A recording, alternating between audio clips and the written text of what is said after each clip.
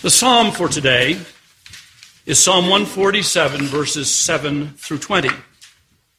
Sing to the Lord with thanksgiving, make melody to our God on the lyre. He covers the heavens with clouds, prepares rain for the earth, makes grass grow on the hills. He gives to the animals their food and to the young ravens when they cry. His delight is not in the strength of the horse, nor his pleasure in the speed of a runner. But the Lord takes pleasure in those who fear him, in those who hope in his steadfast love. Praise the Lord, O Jerusalem. Praise your God, O Zion. For he strengthens the bars of your gates. He blesses your children within you. He grants peace within your borders. He fills you with the finest wheat.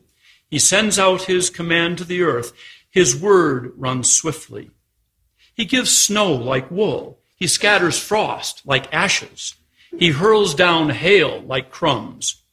Who can stand before his cold? He sends out his word and melts them. He makes his wind blow and the waters flow. He declares his word to Jacob, his statutes and ordinances to Israel. He has not dealt thus with any other nation. They do not know his ordinances. Praise the Lord. And the gospel for today is from the 24th chapter of Luke, verses 13 to 35. Now, on that same day, two of them were going to a village called Emmaus, about 7 miles from Jerusalem, and talking with each other about all these things that had happened. While they were talking and discussing, Jesus himself came near and went with them, but their eyes were kept from recognizing him. And he said to them, "What are you discussing with each other while you walk along?" They stood still, looking sad. Then one of them, whose name was Cleopas, answered him, "Are you the only stranger in Jerusalem who does not know the things that have taken place in these days?" He asked them, "What things?" They replied, "The things about Jesus of Nazareth, who was a prophet, mighty in deed and word before God and all the people, and how our chief priests and leaders handed him over to be condemned to death and crucified him. But we had hoped that he was the one to redeem Israel. Yes, and besides all this, it is now the 3rd day since these things took place. Moreover, some women of our group astounded us. They were at the tomb early this morning, and when they did not find his body there, they came back and told us that they had indeed seen a vision of angels who said that he was alive. Some of those who were with us went to the tomb and found it just as the women had said, but they did not see him." Then he said to them, "Oh, how foolish you are and how slow of heart to believe all the prophets have declared. Was it not necessary that the Messiah should suffer these things and then enter into his glory?" Then, beginning with Moses and all the prophets, he interpreted to them the things about himself in all the scriptures. As they came near the village to which they were going, he walked ahead as if he were going on, but they urged him strongly, saying, "Stay with us, because it is almost evening and the day is nearly over." So he went in to stay with them. When he was at the table with them, he took bread, blessed, and broke it, and gave it to them. Then their eyes were opened, and they recognized him, and he vanished from their sight. They said to each other, "Were not our hearts burning within us while he was talking to us on the road, while he was opening the scriptures to us?" That same hour they got up and returned to Jerusalem, and they found the 11 and their companions gathered together. They were saying, "The Lord has risen indeed and has appeared to Simon." Then they told what had happened on the road and how he had been made known to them in the breaking of the bread.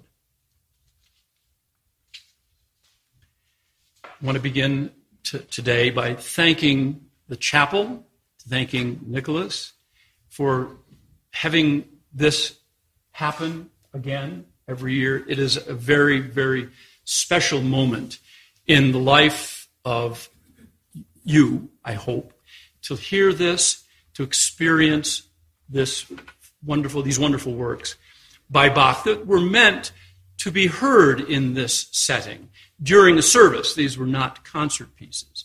I also very much want to thank Susan for spearheading, leading, organizing, and making it actually making it possible for it to happen. And thank all of those who have also contributors who have made it possible. I dearly love the words to today's opening hymn. It's a very familiar tune, Alleluia, Sing to Jesus. And there's also the Christmas one, which is... Come thou long expected. Yes. Thank you. Advent, come thou long expected Jesus. I think the Alleluia, Sing to Jesus. The words were written by Tom Troger, who many of you will remember preached on the Bach cantata at this chapel for many years. He has an intense love of nature. He hears music and feels the presence of God in all our natural surroundings. I consider him to be a modern-day psalmist, a writer of lyrical, sacred poetry. The psalm that you heard this morning expresses the same feelings, seeing God in all the wonders of nature. It is the very one that was said at the service where the cantata that you will hear this morning was first heard in 1731. It was written for Easter Monday, a day when many of our churches typically take a break from the intensity of the observance of Holy Week, culminating in the joyous celebration of Easter. My home church, St. John's Church in Cold Spring Harbor, closes the church office. The staff takes a much-needed and well-deserved day off. In Bach's church, however, Easter Monday was a continuation of the exploration of the events immediately following the resurrection. So along with the other demands of his Leipzig church duties, passions, cantatas, organ works needed for Holy Week and Easter, Bach prepared this cantata. There is no letting up of his invention and energy in spite of the burden of having to add it to his already heavy musical schedule. Now, a little bit of full disclosure here, he actually transcribed it from a secular cantata that he had written during his previous job in Köthen, a common practice at the time. But he changed the text. It was a secular one for the birthday of the Archduke of Köthen. But he wrote this text and inserted it, incorporated it, incorporating both the joy of God's creation as expressed in the psalm for today, and also indirectly exploring the hopes and fears of the apostles as experienced by the two apostles on the road to Emmaus. Jesus was not revealed to them at first. So in a sense, he was kind of eavesdropping, hearing them tell of how they felt about the loss of their Lord. But we had hoped that he was the one to redeem Israel. Implicit in that expression of hope is the fear that maybe he wasn't the Savior they had expected. This dialogue between hope and fear is the basis for this entire cantata. The opening chorus is one of the longest and most exciting to be found in Bach's early works. It begins and continues with a headlong rush of notes in the strings and winds, a theme that recurs throughout this opening piece. The choir enters with a lively dance theme. Rejoice, you hearts, flee, you sorrows. The Savior lives and rules within you. And if you would, I'm going to be going through each section a little bit, and if you'd like to follow just now as I talk about each section, then it might help clarify when we get to it what's happening, because I'm going to be quoting from it. So the translation is there side by side with the German. The theme of joy and rejoicing is the dominant feeling of this cantata. However, this theme is contrasted in the middle section, where the bass and alto soloists refer to mourning, fear, anxious despair. The mood changes, the tempo slows, the orchestration lightens, the harmonies become rather strange, with poignant descending chromatic passages. The listener is being introduced to the central argument that is developed throughout the cantata, this conflict between hope and fear. The chorus ends with a return to the opening affirmation of the revival of the Savior's spiritual kingdom. Note that the opening words, the name of the cantata, signifies its very personal nature. Rejoice, you hearts.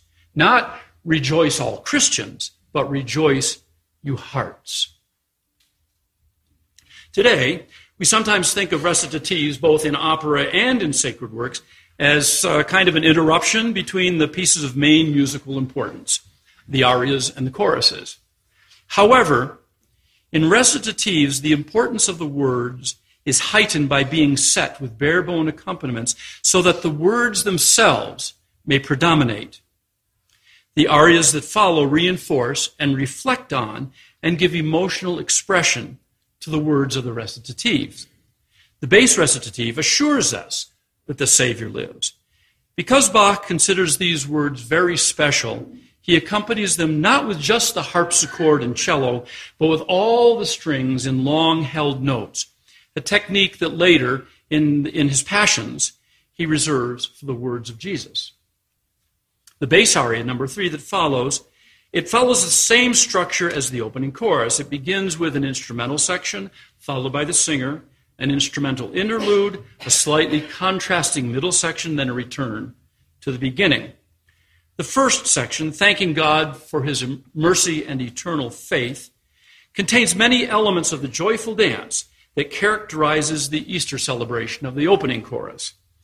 Using the device of word painting, the bass extends the note on the word ewige, eternal, for several measures. See if you can pick that up as he comes there.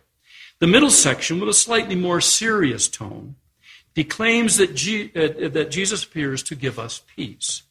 Here, he extends the word Friede, or peace, in the same manner as he did with ewige.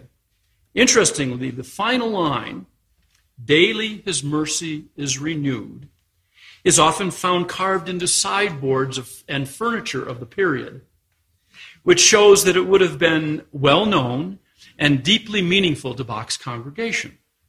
The repeat of the aria's beginning returns us to raising a song to the Lord in thanks for his mercy and his eternal faith in us. Number 4 is the central piece of the cantata. It's a sermon in music. It's a dialogue between hope and fear. An unusual procedure for a sacred cantata. There are lots of dialogues in Baroque secular cantatas. The contest between Phoebus and Pan, all played out as kind of little unstaged operas, but not so common in a sacred work.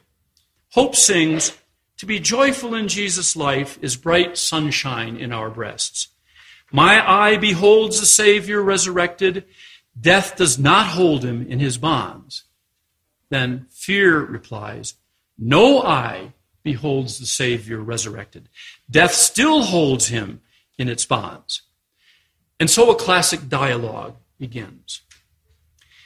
In this highly polarized time in which we live, where people with differing opinions on seemingly any issue have difficulty reaching a mutual understanding, it's helpful to realize, to understand the difference between dialogue and debate.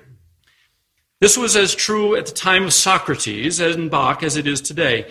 In dialogue, one listens to understand, to make meaning, and to find common ground. Whereas in debate, one listens to find flaws, to spot differences, and to counter arguments. In dialogue, one presents one's best thinking, expecting that the other's point of view will help improve it rather than threaten it, and can remain open to change. Debate assumes a single answer, a conclusion, and a winner. I wish we had more dialogue and less debate in our public discourse. Here, Bach presents us with a dialogue. In this musical dialogue, hope expresses confidence in the risen Lord, but fear doubts that the grave can release the dead. Like the disciple Thomas, fear does not want to believe what it cannot see.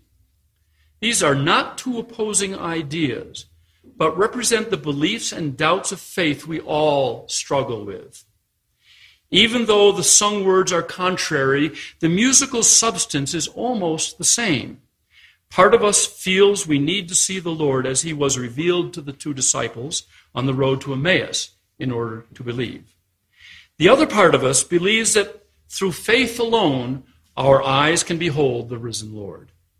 Fear, finally being reassured by faith, concludes that the God who works wonders has strengthened my spirit through the power of comfort, so that it knows the resurrected Jesus.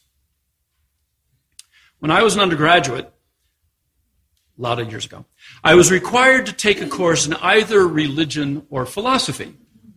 At that point in my life, I felt as though I'd had enough church.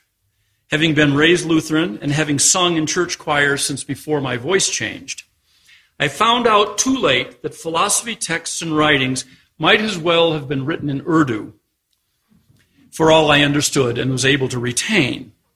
However, I've come across various philosophical ideas that I can actually understand and relate to. One that is particularly meaningful to today and to this cantata was written half a millennium ago by the founder of modern philosophy, René Descartes, who died 15 years before the birth of Bach, to put it in historical perspective. In his book, The Passions of the Soul, he wrote, "Hope is a disposition of the soul to persuade itself that what it desires will come to pass, which is caused by a particular movement of the spirits, namely, by that of mingled joy and desire. And fear is another disposition of the soul, which persuades it that the thing will not come to pass. And it is to be noted that although these two passions are contrary, one may nonetheless have them both together. That is, when one considers reasons, different reasons at the same time, some of which causes one to judge that the fulfillment of one's desires is a straightforward manner, while the others makes it seem difficult. And neither of these passions ever accompanies desire without leaving some room for the other." Okay, I'm going to boil it down just a little bit. The main points: both hope and fear can exist in us at the same time. What they have in common is desire.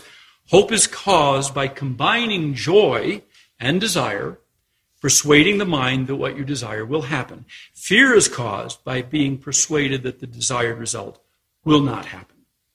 I hope this makes things clearer. It's very possible that Bach, the learned musician that he was, had been aware of this passage.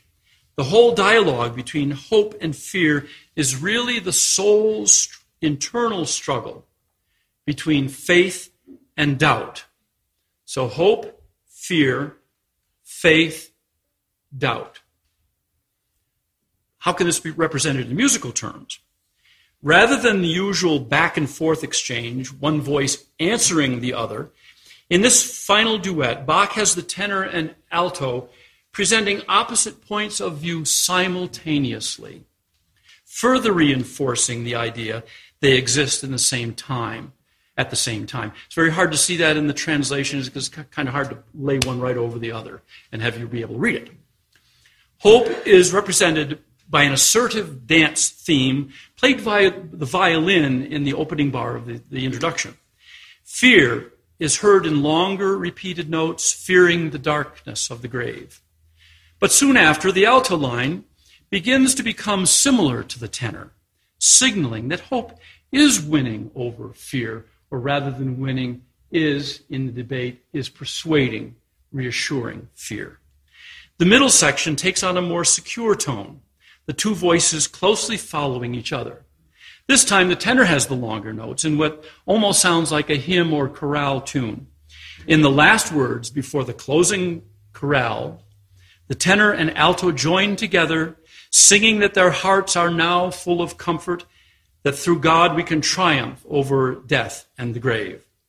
The two conclude in a perfect duet, singing 8 bars on one syllable on the word victory.